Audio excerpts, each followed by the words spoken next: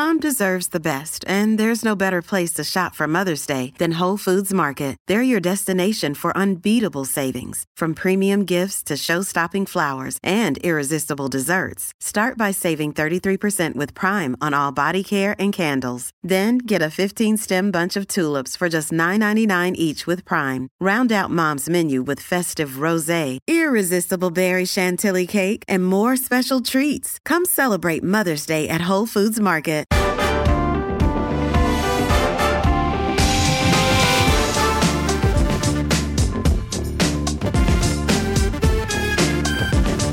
Hello and welcome to this week's Bunker Roundtable with me, Andrew Harrison. Like a band that's deep into its set and has already played too many songs that the drummer wrote, Boris Johnson's government is reaching in desperation for their earlier, more popular material. Abandoning the Northern Ireland Protocol will get the Tory mosh pit going, but will they enjoy the subsequent trade war? And nothing plays well with the Conservative faithful like some of Margaret Thatcher's greatest hits.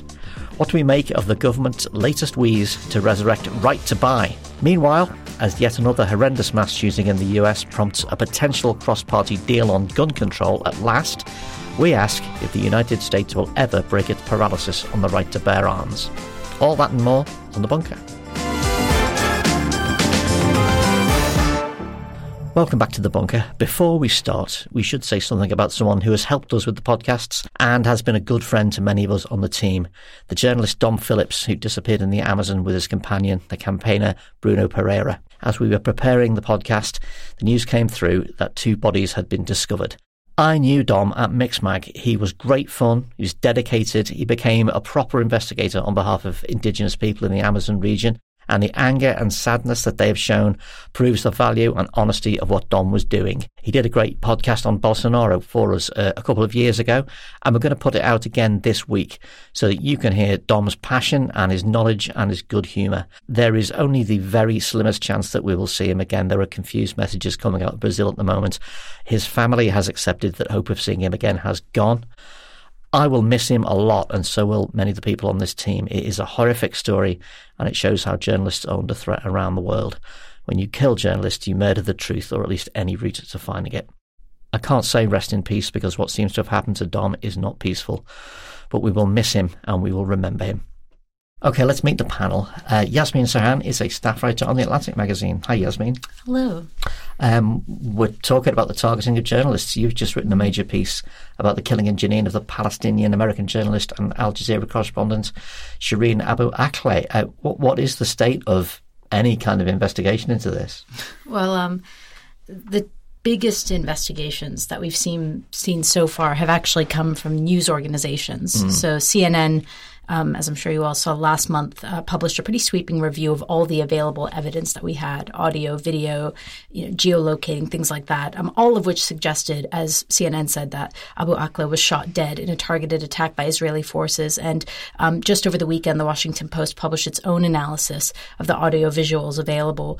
And they came to the same conclusion, that it seemed likely that an Israeli soldier in a convoy shot and killed Abu Akleh. So those are really the only investigations that we have in terms of any sort of informal investigation. The Israeli government has already said that it's not going to launch a criminal inquiry into her death, citing the fact that they don't have the bullet that killed her. That is held by the Palestinian Authority, which is refusing to hand it over to the Israelis because they don't trust the Israelis to conduct an investigation into her death. They effectively say they don't really have the track record to investigate themselves. And that kind of leaves us at an impasse, frankly, where none of the governments that are responsible to Abu Akleh are going to investigate what happened to her. Yeah, I mean, the massive complexity of Israel-Palestine is one thing, but one of the things we ought to be able to hold on to is don't kill journalists. Yes, but I think it's worth noting here, just because I forgot to mention the last government that does have a responsibility to Shireen, and it's the U.S. government. You mentioned at the top she's an American, and the U.S. has not only the means but the leverage here to force both sides to cooperate on an investigation. And so far, the Biden administration, despite calling for a thorough investigation and full accountability into her death, has so far declined to conduct an inquiry of its own, which is a shame because, as I see it, the U.S. has not only the means but a responsibility to her to determine what's happened. There's precedent for the U.S. launching investigations when its journalists have been killed elsewhere. I'm thinking, of course, of Daniel Pearl in Pakistan. years ago. There is still time, I think, for the Biden administration to change their mind. President Biden will be going to the region, I think, next month. But yeah, so far we just marked, I think, the month since Shireen was killed just over the weekend. And I think it's high time that her family and loved ones got some peace. And I don't think they will until they've seen full accountability for whoever killed her. Also with us, it's former diplomat and Doomsday Watch host Arthur Snell. Hi, Arthur. Hi, Andrew. On Tuesday, when this podcast comes out, the first deportations to Rwanda are now going to take place. The courts have given it the go-ahead. It looks like there's going to be no more than 11 and possibly as few as 8 people on the first flight. Only 35% of people in the country support the policy anyway, according to a YouGov survey.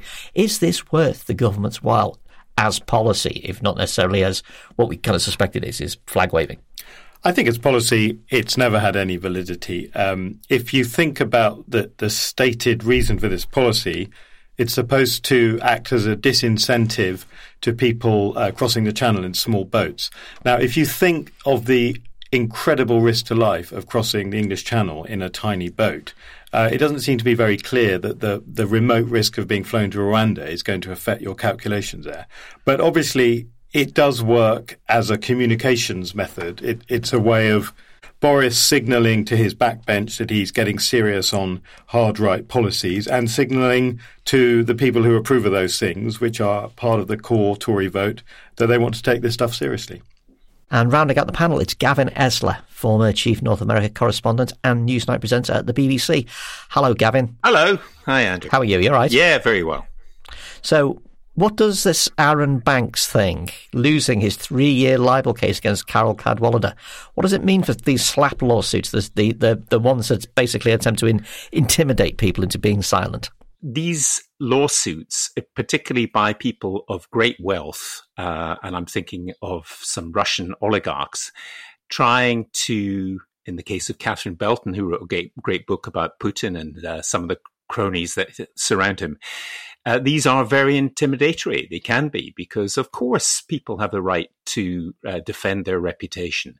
In the case of Putin, he hasn't got much of a reputation to defend. But what happens is that, in his case, the surrogates in the courts have engaged in these lawsuits, and it means that journalists, of course, have to be very careful. But this is beyond being very careful. This is saying we don't really think you should have a voice at all. So I think it's a good day for British journalism. I don't know what the final implications may be, but certainly the idea that just because you've got a lot of money, you can actually, in various ways, buy yourself some kind of publicity or stop negative publicity. I hope that this will make some people think again. The elephant pregnancy that was the government's plan to break international law and scrap the Northern Ireland Protocol finally came to term today, Monday. The government announced unilateral moves to remove checks on goods arriving into Northern Ireland from Great Britain that will stay there, and also a more limited role for the European Court of Justice. It's another round in the government's increasingly incoherent attempts to get back on track, which last week included a bout of Thatcherite cosplay in the form of the return to right to buy. Yasmin, I'm not going to inflict right to buy or British housing on you. I'm going to go to Gavin instead. Let's start with the protocol. The thing that struck me really was that it's as if Johnson's kind of been dangling a bit of meat in front of the angry dog for far too long now.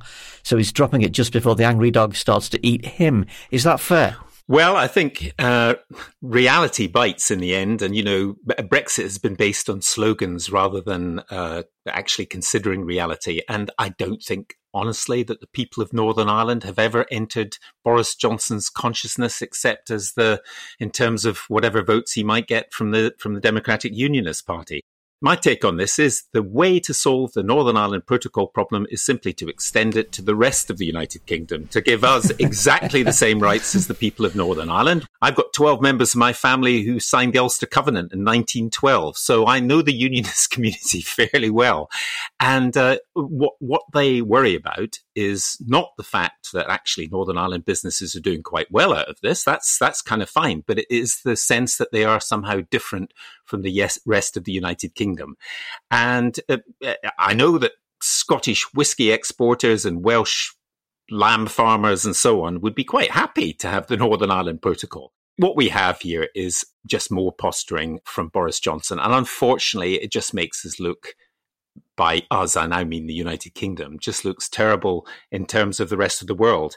And, he goes on about all kinds of things, but I remember the deaths of MPs, Ian Gow, Airy Neave, Anthony Berry, and, the Brighton bombing where Margaret Thatcher was nearly killed. And we solved that problem, or at least Tony Blair and the Irish government, and actually Bill Clinton did in the 1990s. And all this posturing on behalf of the DUP, which is not even the biggest party in Northern Ireland anymore, unfortunately raises all kinds of spectres about the past. And I just don't really know where it's going, because I don't actually think that the Prime Minister of the United Kingdom has a clue either about Northern Ireland or about what he wants out of Brexit, except for short-time political gain for himself. Do you think it will be enough to buy off those Conservative MPs, 41% of whom voted to get rid of him last week? And if you discount the payroll vote, the vote was an even stronger repudiation. No, because I think those who voted against Boris Johnson recognise that he's a liar and he just postures. And to be honest, I don't really care about the internal machinations of the Conservative Party. I do care very strongly about people in Northern Ireland whose livelihoods are just, this is a Prime Minister who said the Irish border is no different from the border between, I think it was Camden and Westminster, where we've got different parking systems. And, he just talks utter nonsense about it. And to move the Irish border, which was not a problem when in 2016, into the middle of the Irish Sea, unthinkingly in a 2 or 3 hour meeting with Leo Varadkar, the Taoiseach of Ireland, was just one of many acts of Boris Johnson's utter carelessness and thoughtlessness. And I have no idea where this is going to end. But I do think that actually the only people who should be delighted about this are Sinn Féin, because they have done very well in recent elections. And it is making many people in Northern Ireland think, does Westminster really care about us? To which the answer in Boris Johnson's case is no. Well, according to the Times, and I'm quoting here, ministers have privately told the DUP they'll not push the bill through the House of Lords until the party has returned to government with Republicans.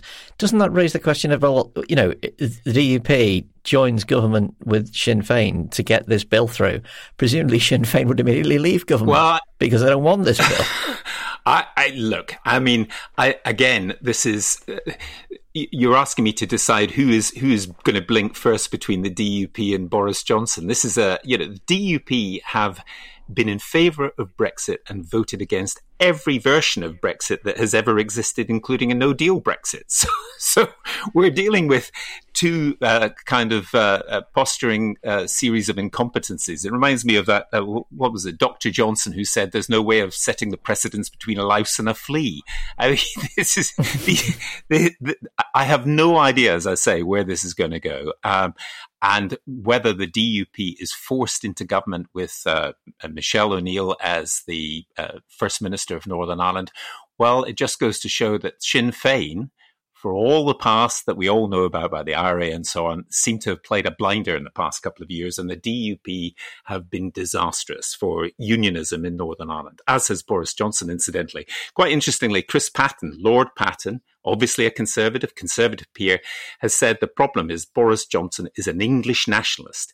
Ian Paisley Jr., son of the great loyalist Ian Paisley, says Boris Johnson is an English nationalist. This is an English nationalist government. He doesn't care about the other parts of the United Kingdom. Arthur, the European Commission is expected to kind of wearily relaunch its legal action against the UK. Do you think they'll be in any way surprised by this, which has been in the post for months and in fact years, almost since the minute the supposedly Owen-Ready deal was signed? No, I don't think they'll be surprised at all. I expect, though, they're still waiting to see if this is a real thing happening in real life as opposed to a thing happening in a sort of political debate. As you were just talking about there with the House of Lords, there's lots of reasons to believe that this new bill will never get anywhere near actual statute. I should think they feel weary and annoyed about this, but it doesn't necessarily change the situation on the ground in any way. The breaking of international law is usually criticised as, well, this is going to destroy our international reputation. Has that ship sailed, burned and sunk, do you think? Interestingly, we can certainly sink lower, but I wonder whether there are there are two calculations going on here in terms of particularly the breaking of international law. Very plainly, one can say, well, when you're trying to hold Russia to international law standards, it's not a great time to be breaking it. But equally, that comparison rather breaks down because ultimately, Britain isn't invading Ireland and carrying out massacres, or not in the last 300. Didn't work out well. Yeah, we've already been there and done that. Yeah. The other point here is to think about the rewards that you get by being a bad faith actor. And so what happens now is that Boris Johnson is constantly telling his supporters that it's the EU that's being unreasonable and it's Britain that has tried everything and, they're forced into this difficult position, which if you think about it is exactly what Putin said when he invaded Ukraine. It was the last option available to him. Now, everyone listening to this podcast will scratch their head at that and think, well, he's clearly lying. But I think inside gammon brains, this sort of makes sense. The problem is the EU. It's not us. This is supposed to be reuniting the Conservative Party, this new raft of last-minute late-term legislation. But loads of Tory MPs have popped up and said they're going to, openly vote against it. It's a funny way to unite a party, isn't it? By, driving away whatever is left of your sensible wing. Yes. I suppose that's a calculation he's made that the insane wing are the one that he needs to depend on because they're better organised and more likely to attack him. Well, speaking of pleasing Conservative MPs, the housing stuff, back to the Thatcher classic, greatest hits, Thatcher Gold FM. In Blackpool, a god-awful place like Birmingham, according to his own junior minister, Heather Wheeler, Boris Johnson announced plans to extend the existing Right to Buy scheme to people on low incomes who rent their homes from housing associations. He also said that housing benefit could go towards mortgages, so good news for claimants there, no need to lay off the avocado on toast. Gavin, Right to Buy is a sacred cow of conservatism. Is it a bit late in the day for Johnson to suddenly invoke it?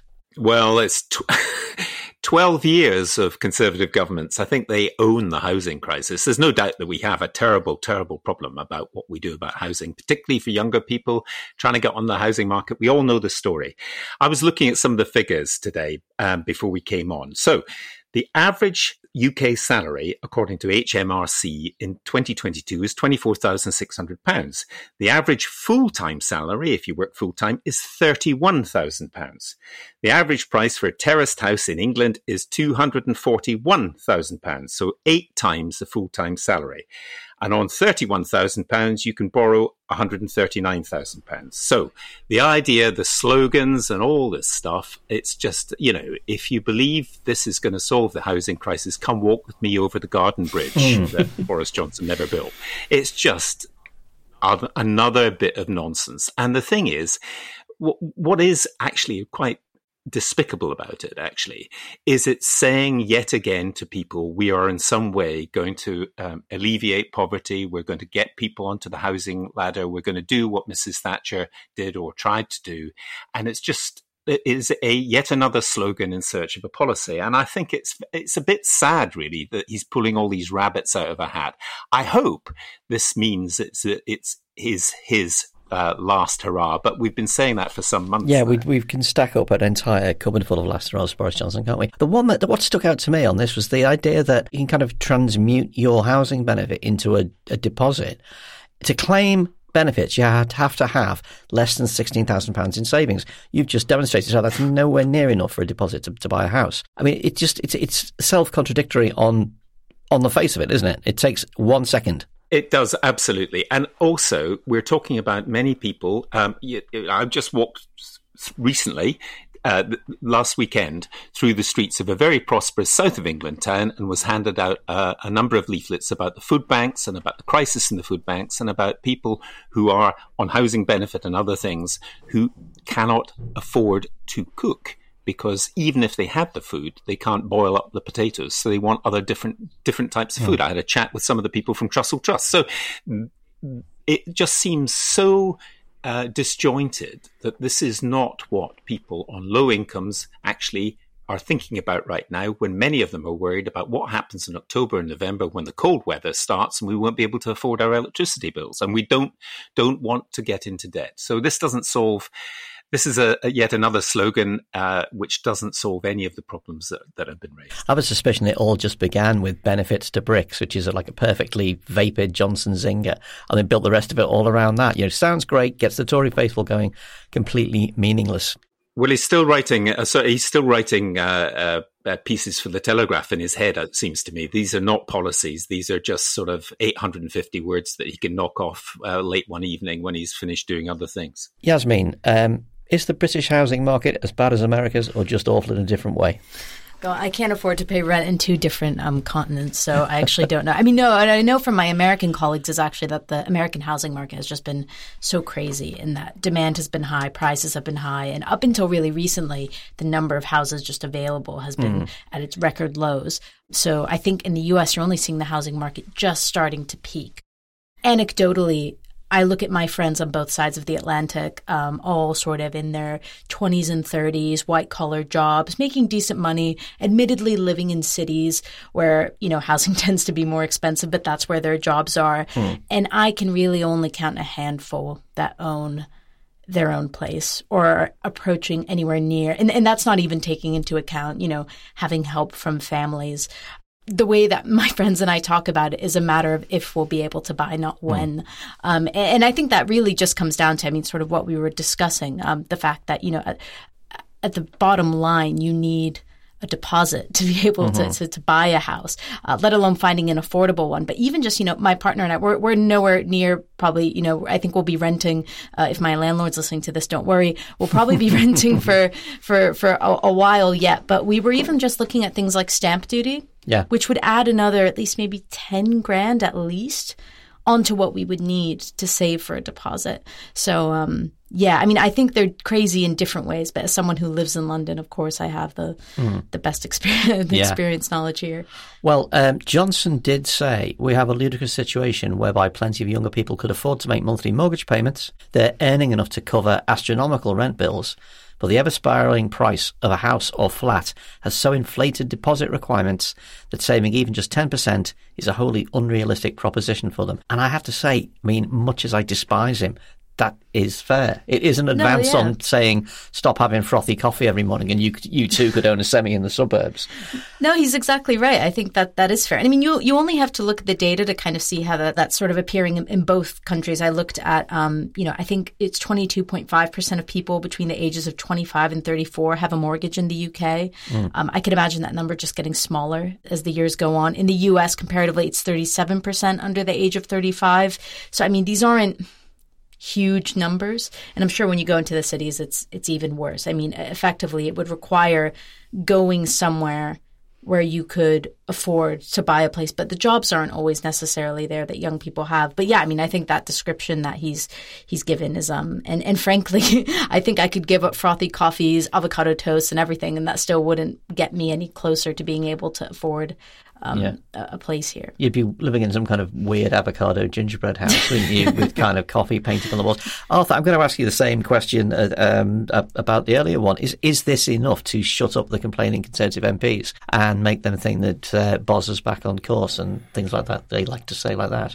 I think it might actually be, from a purely political perspective, a fairly smart move because, as both Gavin and Yasmin have outlined, it's impossible to see this resulting in more people getting housing, but it is an example of the government apparently trying to do something about housing. And that seems like the perfect outcome because most Conservative voters already have houses. They live in places where they don't want more houses built. And in fact, if we do that, it might reduce the value of their houses. So if you look as though you're trying to help but don't actually change the underlying mechanics of the market, that seems advantageous. And lots of Conservative voters don't actually see that much of a problem because they themselves can leave a nest egg to their kids. Absolutely. So, and with the thinking that, well, if I can do it, why can't everybody else do it? Indeed. How hard can it be? How hard can it be? Bloody impossible.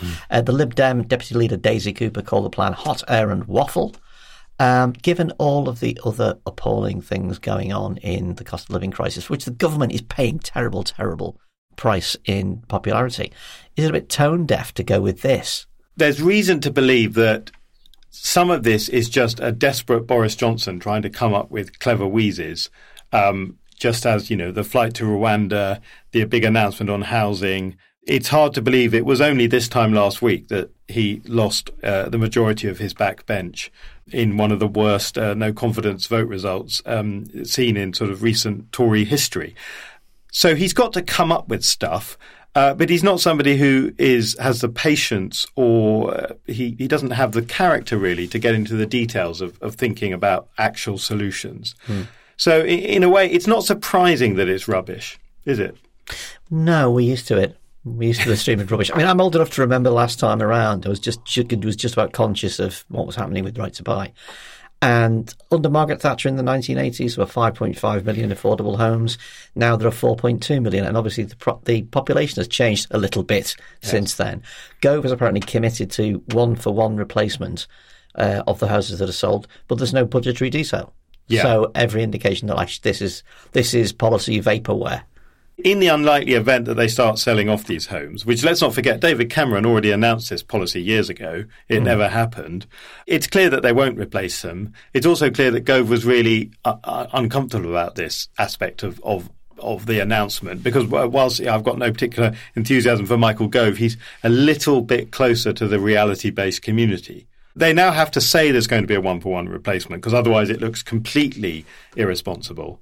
These are all sort of fictions, really. They're different varieties of what Gavin was talking about. It's different varieties of the newspaper column. Well, we might be burning down the housing market, or maybe on the road to nowhere, to a rental future. Our colleague Ros Taylor spoke to the Eye's housing correspondent, Vicky Spratt, about her book Tenants and all the issues surrounding renting. Right to Buy is certainly a big part of the buy-to-let problem picture. Because what's happened is lots of properties that were sold off through Right to Buy, which for anyone who doesn't know is a policy that was introduced under Margaret Thatcher, but which was actually initially a Labour idea. Let's not forget that. Allows council tenants to buy their home at a discount on market rate, right? Like very, very simple idea. And a lot of those homes have since been sold on and bought by landlords who now rent out former social homes on the private market at an inflated rate, some of which are being rented back to people on housing benefit who would have once lived in social housing. I mean, this has been described as one of the greatest acts of privatization this country has ever seen. I think I would agree with that. But Right to Buy isn't the only factor here. In the 90s, well, in the 80s and 90s, two things happened. Firstly, mortgage lending was expanded. It became easier to get finance to buy a home. We had the Big Bang, deregulation of the city, and mortgage lending became, an increasingly important driver of our economy. And then the buy-to-let landlord mortgage was introduced, and it became more widespread. And banks quite liked lending to landlords because they feel like a safer bet than a first-time buyer, for instance, because generally speaking, they've got more money and they're doing it to make a profit. So that feels like a safer bet for banks than someone who maybe doesn't have a huge deposit and is buying a home that they're going to live in, not as a business opportunity. I think it's really important to look at the role that banking and finance has played here too. The government now wants to extend that right to buy to housing association tenants. Is that just going to cut the amount of social housing available even further?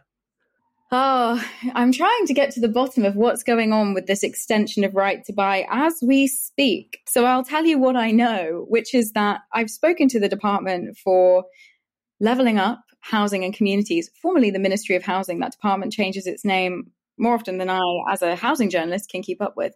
I've been trying to talk to them this morning, and they can't really give me any information about whether this policy is happening, whether it's been costed up, what the plan is.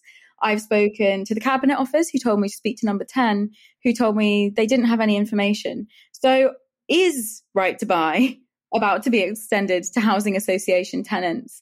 Allegedly, but I can't get hold of any detail on this or what it would look like.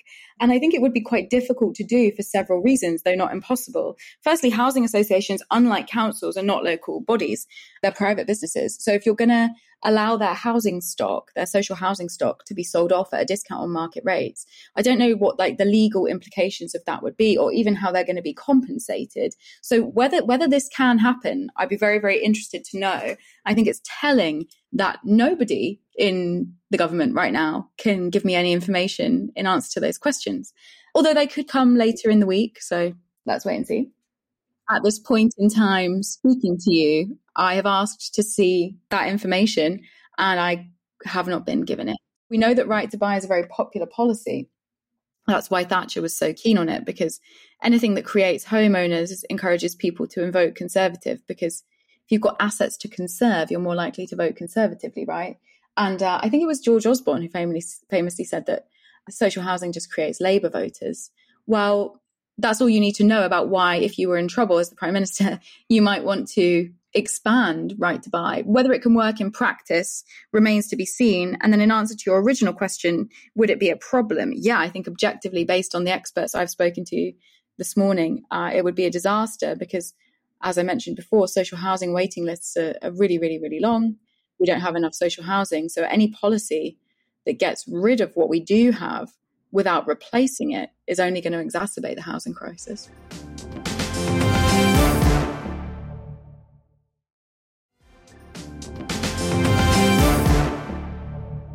It is just about possible that after the horror of the mass shooting at Robb Elementary School in Uvalde, Texas, where 19 children and 2 adults were murdered, some tentative cross-party gun control legislation could become possible in the United States.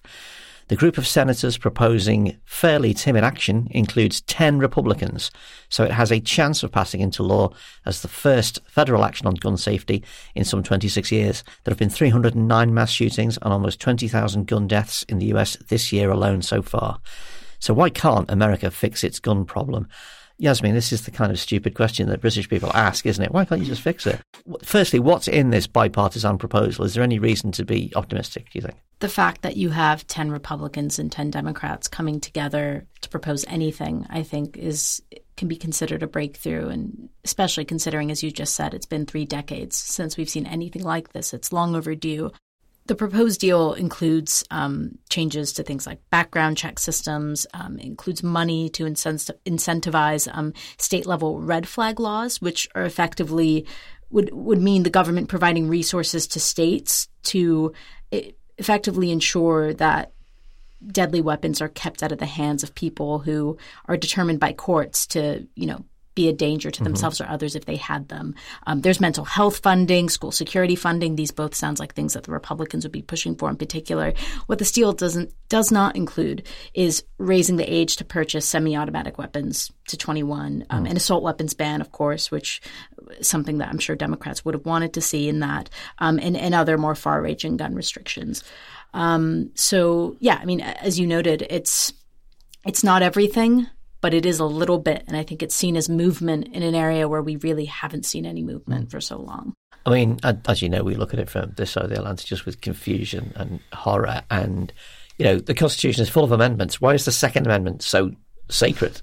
This is a question that I've asked myself, too, because even though I'm, a born and bred American and a product of a country that, as you said, has just the stats are just really depressing. I also am a product of a state, California, which relative to the rest of the country per population actually is probably one of the safest places to be, both because of predominantly, I think, because of the gun control laws that do exist.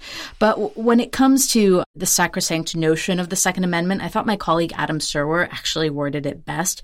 And he basically says that this notion of kind of the Second Amendment being a bulwark against tyranny, the last stop between citizens, being under the boot of government, that this was an idea that was actually pushed by gun rights advocates in the 90s. So it isn't something that necessarily dates back to our nation's founding. But it's an interpretation that's clearly taken hold, because I think if you talk to gun-supporting Americans today about why they want to have a gun, it's predominantly because they want to protect themselves against people who they think are going to harm them, or the government. They want to, they kind of see the government taking their arms as sort of the first step in the government then oppressing them.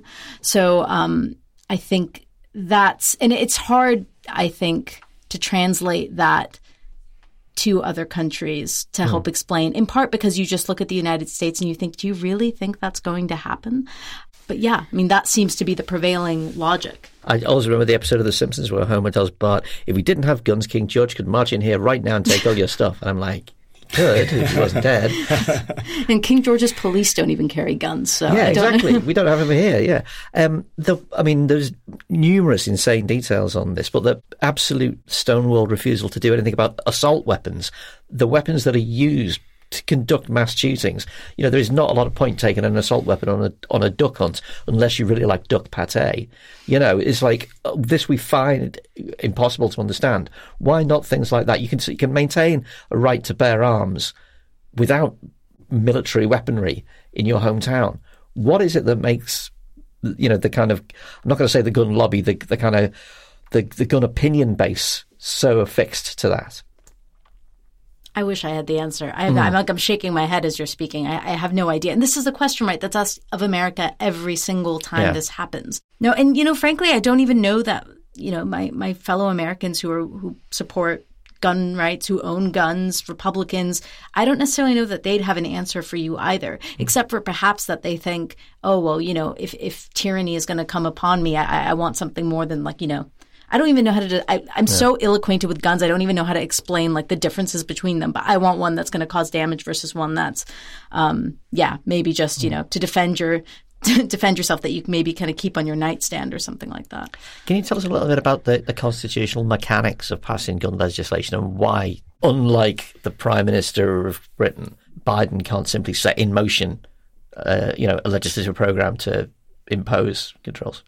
Quite simply because he doesn't have the votes. I mean, yes, the Democrats are in power. Yes, they have control of both houses of Congress ostensibly. However, they do not have the votes to pass this. The House did pass, I think, a gun reform package recently, but they do not have the votes to get it through the Senate. What's promising about this bill that's been proposed is that by having 10 Republican lawmakers already signed on to it, they've proven that they can overcome the filibuster in the Senate, which, as I'm sure our listeners know, is kind of where bills go to die, where the debate is extended forever. So at the very least, this sort of kind of watered down, which I should mention, despite the fact that it isn't going the full way, advocates for gun control have been praising this package. So it's been getting, so far, and I think we'll obviously get more details as it comes out, but it's getting a lot of praise. So I don't say that this is necessarily something that people are sort of been like, oh, well, this sucks. No, I think people are quite cheered by it. Minority Leader Mitch McConnell, he didn't formally endorse the deal. However, he did offer encouragement to its negotiators. So there is every chance that this can pass. I think this isn't so clear-cut as a lot of Americans want gun control. Why can't their lawmakers just do it? I think this actually is a divisive issue. Yeah. And I think, you're going to need to really fundamentally shift the Republicans on this for them to go through. And the Democrats, I mean, obviously, as I think we're anticipating with the midterms, are not going to retain a lot of whatever control they do have is not going to be retained for a long time. So this actually might be their first and only opportunity to do this for a while. And it's interesting that 4 of the 10 Republicans are retiring, so they're not going to face election, and the other 6 aren't on the ballot in the midterms. So it's like, they are at least protected from the full force of public opinion on this. Yeah, they don't need the NRA's support after this once they're gone. Yeah. So, Gavin, you were North America correspondent for a long, long time. What did you discover about the gun culture in the United States at the time? I love living in the United States, but I moved there from Northern Ireland. And I have to say that in the 90s, the statistics were you were more likely to die from gunfire in Washington, D.C., where I lived, than in Belfast, because the crack cocaine wars were going on. There were shootings a lot of the time and so on. And I remember parking my car at the parking lot. And the guy next to me came in from Virginia, and he had a bumper sticker which said, and I quote, "An armed society is a polite society." And I thought, oh, God, you've never been in Beirut, have you, pal? Or indeed Britain, where we're relatively polite and we haven't got guns. In fact, it's kind of the only thing anybody knows about us. We're still polite. And then I was fascinated by it. And I've got friends who live in Arizona. And I think if I lived in a rural area of eastern Arizona in the mountains, I would undoubtedly have a gun. I'm sure I would. But then I remember also filming on a gun range in Houston, Texas. And next to me, there was a young woman who was wearing hospital blues, and she was blasting away with a thing called a Ladysmith, which is a Smith & Wesson revolver, a small one. And I started to talk to her, and she said, yeah, I work in the ER room of the local hospital. Oh, right. Okay. And what do you mostly treat there? And she said, well, gunshot wounds and car crashes. And I said, but you're firing this gun on a gun range. Do you not see that that's maybe kind of a bit odd, or at least it is odd if you're British? And she said, perfectly reasonably, it struck me, she said, you know what? We get a lot of shootings even in hospitals in the United States, because what happens is somebody in some gang gets shot by the other gang, and they take the guy to hospital, and then the other gang know that that's where all his mates are going to be, so they attack in the hospital. And I just couldn't get my head around it. She said, I've got this for my protection. Now that's an anecdote. It's not a statistic, but it is a completely different mindset. And Yasmin is right. I mean, the core of it is a degree of fear. And the one thing I couldn't get into my head was the people I knew who were decent, law-abiding American citizens who had guns were frightened of other American citizens who had guns. And if you said to them, well, why don't you take so many of the guns out of the equation? You wouldn't be so frightened.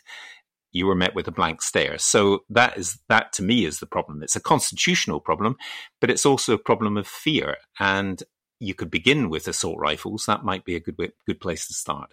Arthur, do you think we in Britain are just being naive in imagining that there's a solution to this rather than an incredibly long, slow, incremental change? Just as an observer of US politics, no particular expert on gun rights, it seems that you can look at a range of long-running challenges in American politics that are completely stuck, whether you're talking about, the upcoming crisis over abortion rights, clearly the gun rights issue, where it seems that the balance in the politics is such that the country, as Yasmin was saying, that President Biden might have the title of president, but he doesn't actually have any powers, really. Mm-hmm. I don't have an idea of how it could be changed other than through, very sadly, when the really awful mass shootings happen, then some people may change their opinion very slightly for a certain amount of time.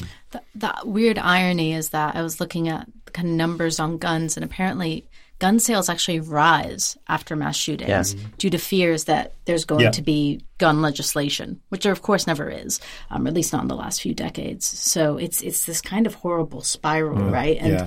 And unfortunately, I mean, if you look at the firearm industry and the NRA in particular, its cheerleader, there is no real incentive to do anything to change it because, as long as it just keeps chugging along. You would think that potentially, to Arthur's point, these big moments come through and maybe cause people to think differently. But I mean, we've just had so many huge mass shootings, and at schools of all places. I feel like if those don't move the needle, I really don't know what will. I was struck that when the coronavirus crisis began for all of us, Americans queued up to buy more guns and British people queued up to buy toilet rolls. I'm not quite sure what that said about our two societies. Well, you must have been to the football in the 1970s, Gavin, toilet rolls flying through the air, violent assault weapons.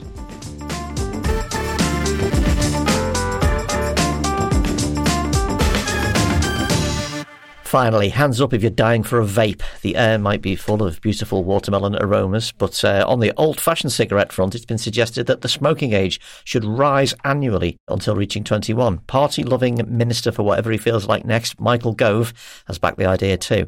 Now, vaping could also become more widely recommended as an alternative to smoking tobacco, despite questions raised over the use of e-cigs and the suggestions that flavouring themselves should be restricted because they appeal to kids. Hands up around the table, and virtually who's ever smoked? I haven't, because I'm a goody two-shoes and boring. I'm boring. I've never been. We're not a very good representative sample. I've never been a smoker. Never been a smoker, okay. Yeah. Now, I have inhaled, as Clinton would say. But Bill, yes. I'm going to guess, Arthur, with your globe-trotting, that you may have had to possibly sit down over a pipe of some liquor or other in certain parts of the world. I've done that, yes, in the Arab world, yes. I was going to ask if that counts. Shisha pipe, yeah. Did you like it? No. No. Well, you cough? makes you cough, Not very and all nice. that sort of, because funny, it's a bit like the vaping. It's all sort of weird fruity flavours, which I find a bit weird. See, as a non-smoker of anything, I actually find the weird fruity flavours of people's vaping near me to be quite pleasant, because it's at least it doesn't smell like stinky old fags that you're used to having. All your clothes would be filthy and horrible if you'd been out. Yasmin, how about you? Yeah, I think like Arthur, my limited experience with smoking is kind of limited to hookah or shisha or argilas. I think it's people probably know it as, and that, I mean, I weirdly see less as sort of a personal preference and more of a cultural thing. That's not a cop out or an attempt at one. But Is it rude not to, basically? No, I think you can opt out, but I think what always made it seem less bad, because I know that it is bad for you. Like, it's effectively for the uninitiated, a hookah is effectively just like flavored tobacco in this big pipe. So, but it's a sharing thing predominantly. You do it with friends, so you're kind of passing the hookah around. The little, I'm forgetting the term, but anyway, you're passing it around. You're sharing it, so you can't really hog it. And frankly, in my own experience, I can't really take too much of it before it starts to make me feel a little dizzy. So, I was always but I spent a couple of summers in the Middle East. And I remember coming home with a very mini hookah. My mom was livid because she was like, "You're going to get addicted." I'm like, "I literally smoked this every day for 2 months," because they're in restaurants, they're in cafes, they're ubiquitous, and I didn't get addicted. I actually haven't touched the stuff in years. Does it just sit on the shelf now as a kind of objet d'art? I actually lost it at a New Year's Eve party once. I think one of my best friends still has it, so. She's keeping a hold of it for the day that I need it. Fair enough. And therefore, I'm guessing that everybody around the table, and virtually Gavin, has not tried vaping either. Probably not. No, I haven't. My only memory of smoking was working in a pub, which I did when I was a student, and coming home and the next morning, the smell from my clothes of the overnight smoke, because those were the days when you were still allowed to smoke in a pub in Ireland. And I found it pretty disgusting. Vaping, like you, I don't really mind it. I'm in two minds. I mean, I understand that in the United States, some of the health authorities still think it's a gateway to smoking cigarettes, whereas in Britain, I think the BMA suggests it's a way of stopping smoking cigarettes, and therefore it's less harmful, but it's not without its downside, its harms as well. My favourite factoid about the smoking ban in Ireland was it led to a short boom in the upholstery business, because without cigarette smoke in the pubs, all the pub owners went, "Hang on, this place absolutely stinks. It's like 100 years of spilt Guinness in here. It reeks." So everything had to get ripped out and replaced. It also, and this is even less pleasant, it certainly gave me a different perspective on the live music industry, because I found out what gigs actually smell like when people aren't smoking ciggies in them. And what it smells like, frankly, is men who've drunk a lot of beer breaking wind, sadly. That's what gigs smell like. So there's this review into how to stop Britain smoking, aiming to get Britain tobacco-free by 2030, recommended several moves. One was raising the smoking age from 18 by a year every year, so that teenagers who are now 16 will never actually catch up and will never be able to buy cigarettes. Good idea, Arthur? Well, I consider myself a liberal, so instinctively I think, oh, that's a bit mad.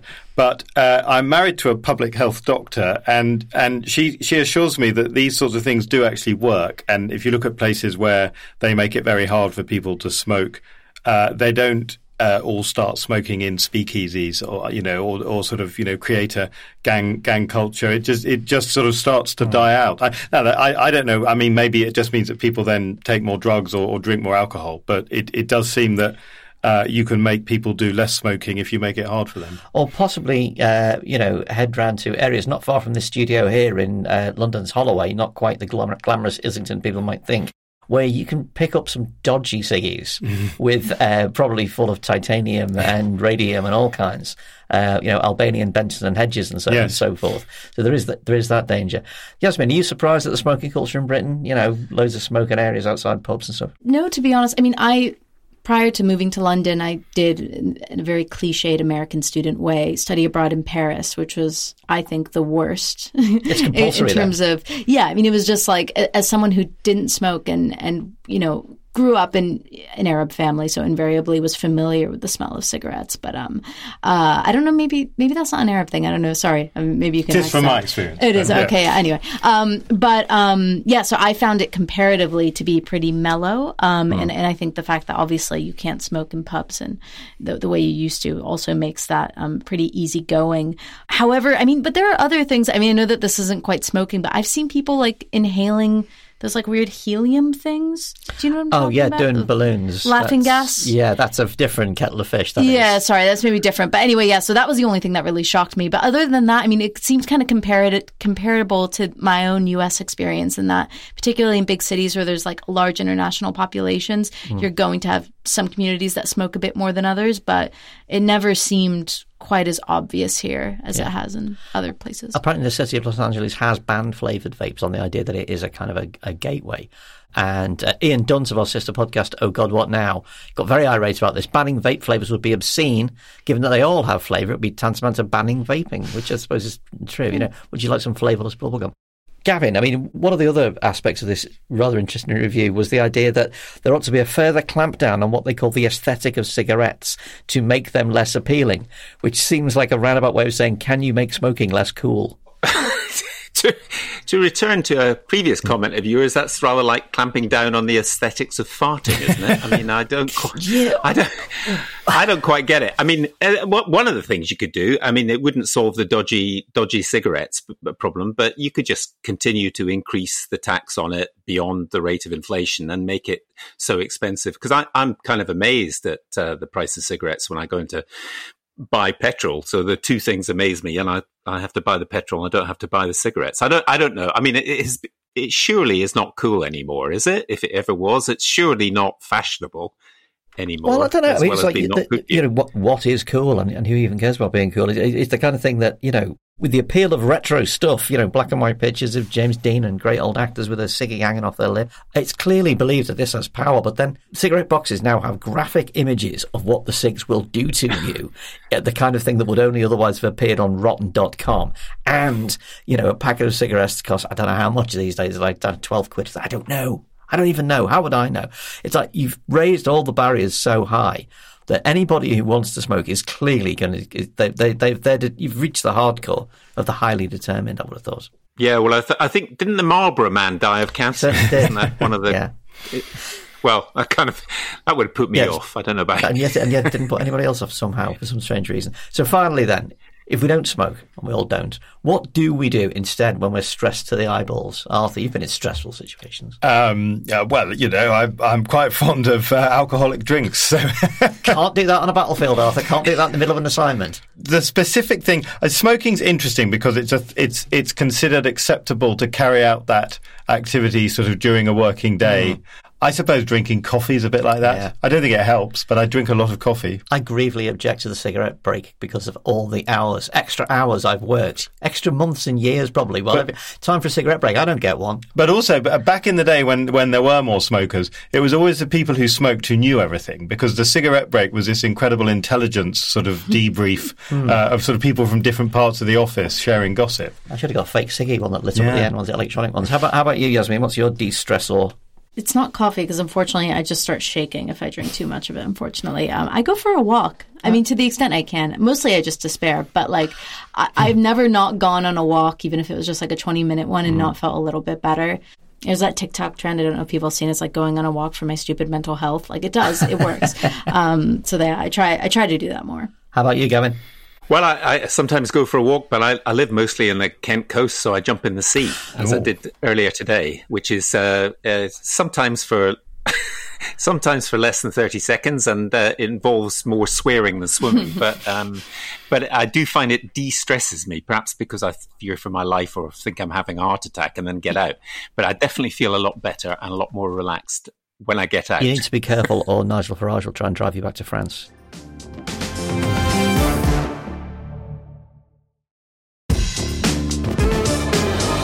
And that brings us to the end of this week's Bunker podcast, which means it's time for the panel's escape routes. What in the worlds of the arts, entertainment, fiction, TV, music and or miscellaneous is giving our panel respite from the horrible world of politics?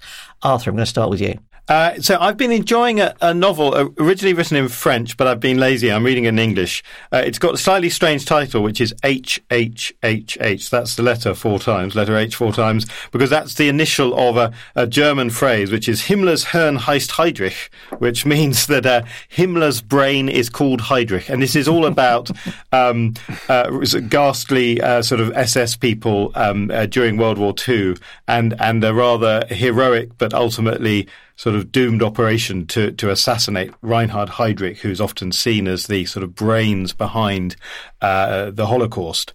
But it's a very intriguing novel. It's slightly surreal, a bit sort of postmodern, and really engaging. The great band British Sea Power wrote a song about the attempt to assassinate Heydrich called "It'll Be a Lovely Day Tomorrow." Oh, I'll interesting share that with link. you. Yeah. Pop music facts we've got. Yasmin, how about you? This is going to sound comparatively ridiculous. It's that time of year again. Naturally, I am watching Love Island because it is chewing gum for the eyes. I'm already like 3 episodes behind, so maybe I'm not actually watching it. I'm a little stressed now that I'm falling behind. Clearly not. But no, it's just every year. This is just, I just find that it gives me something to talk about with like a wide variety of people, and it just like kind of consumes the next 2 months. So that's what I'm doing. When you said it's that time of year again, you put the fear of God into me. I was like, oh God, what is it? What have I missed? What important thing? Nothing important, that's for sure. No offense. It's to just Love Island. Right. Yeah. And Gavin, I presume you're like absolutely up to your neck in Love Island. No, not at the moment. No, I tell you what, I am up to my neck in, which is I'm doing some judging for Irish documentaries, Irish-made documentaries, and I've just seen one which is called Pure Grit, and it's about a woman in the Shoshone Reservation of Wyoming, who is a horse rider, and she does horse racing, but it's bareback horse racing, and it is just looks like the most mental sport you've ever seen. I mean, if you can imagine, any kind of horse racing would scare me, but this is people riding with just a rope, I think it would be. I don't go on horses, so I don't know. And she is an amazing woman. I just thought this was quite one of the most fascinating documentaries I've ever seen, especially since it's about modern America now, but not the America you see on the TV news. It's being in Wyoming itself is just like an exotic country. Well, my escape route is a fantastic thing on Sky called Barry. Barry is back. This fantastic series in which Bill Hader, which you may know from Saturday Night Live, plays a hitman who's sent on a job in Los Angeles to kill someone, and the victim is in an acting class.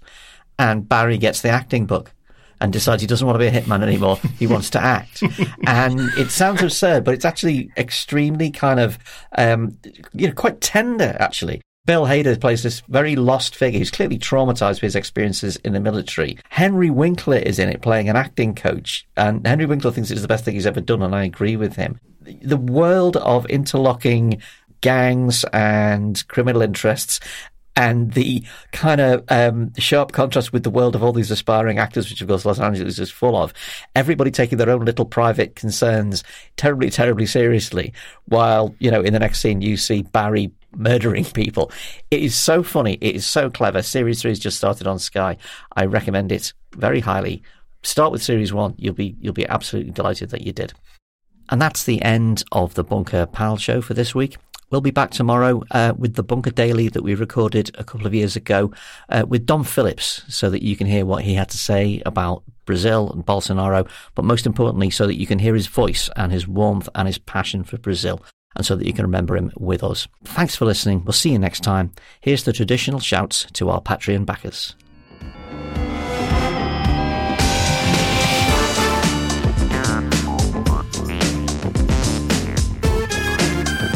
Hello, and thanks for your support to Tamsin, Thomas Sterling and Matt Green.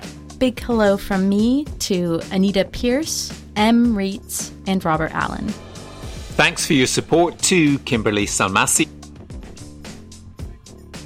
And finally, best wishes from me to Kat Dukas, Paul Rooks, and Andrew Thatcher. Thanks for listening. We'll see you next time. The Bunker was produced and presented by Andrew Harrison, with Gavin Esler, Yasmin Saran, and Arthur Snell. The lead producer was Jacob Jarvis, and the producers were Jacob Archbold, Yelena Sofronievich, and me, Alex Rees. Theme tune by Kenny Dickinson. The Bunker is a Podmasters production. Bye.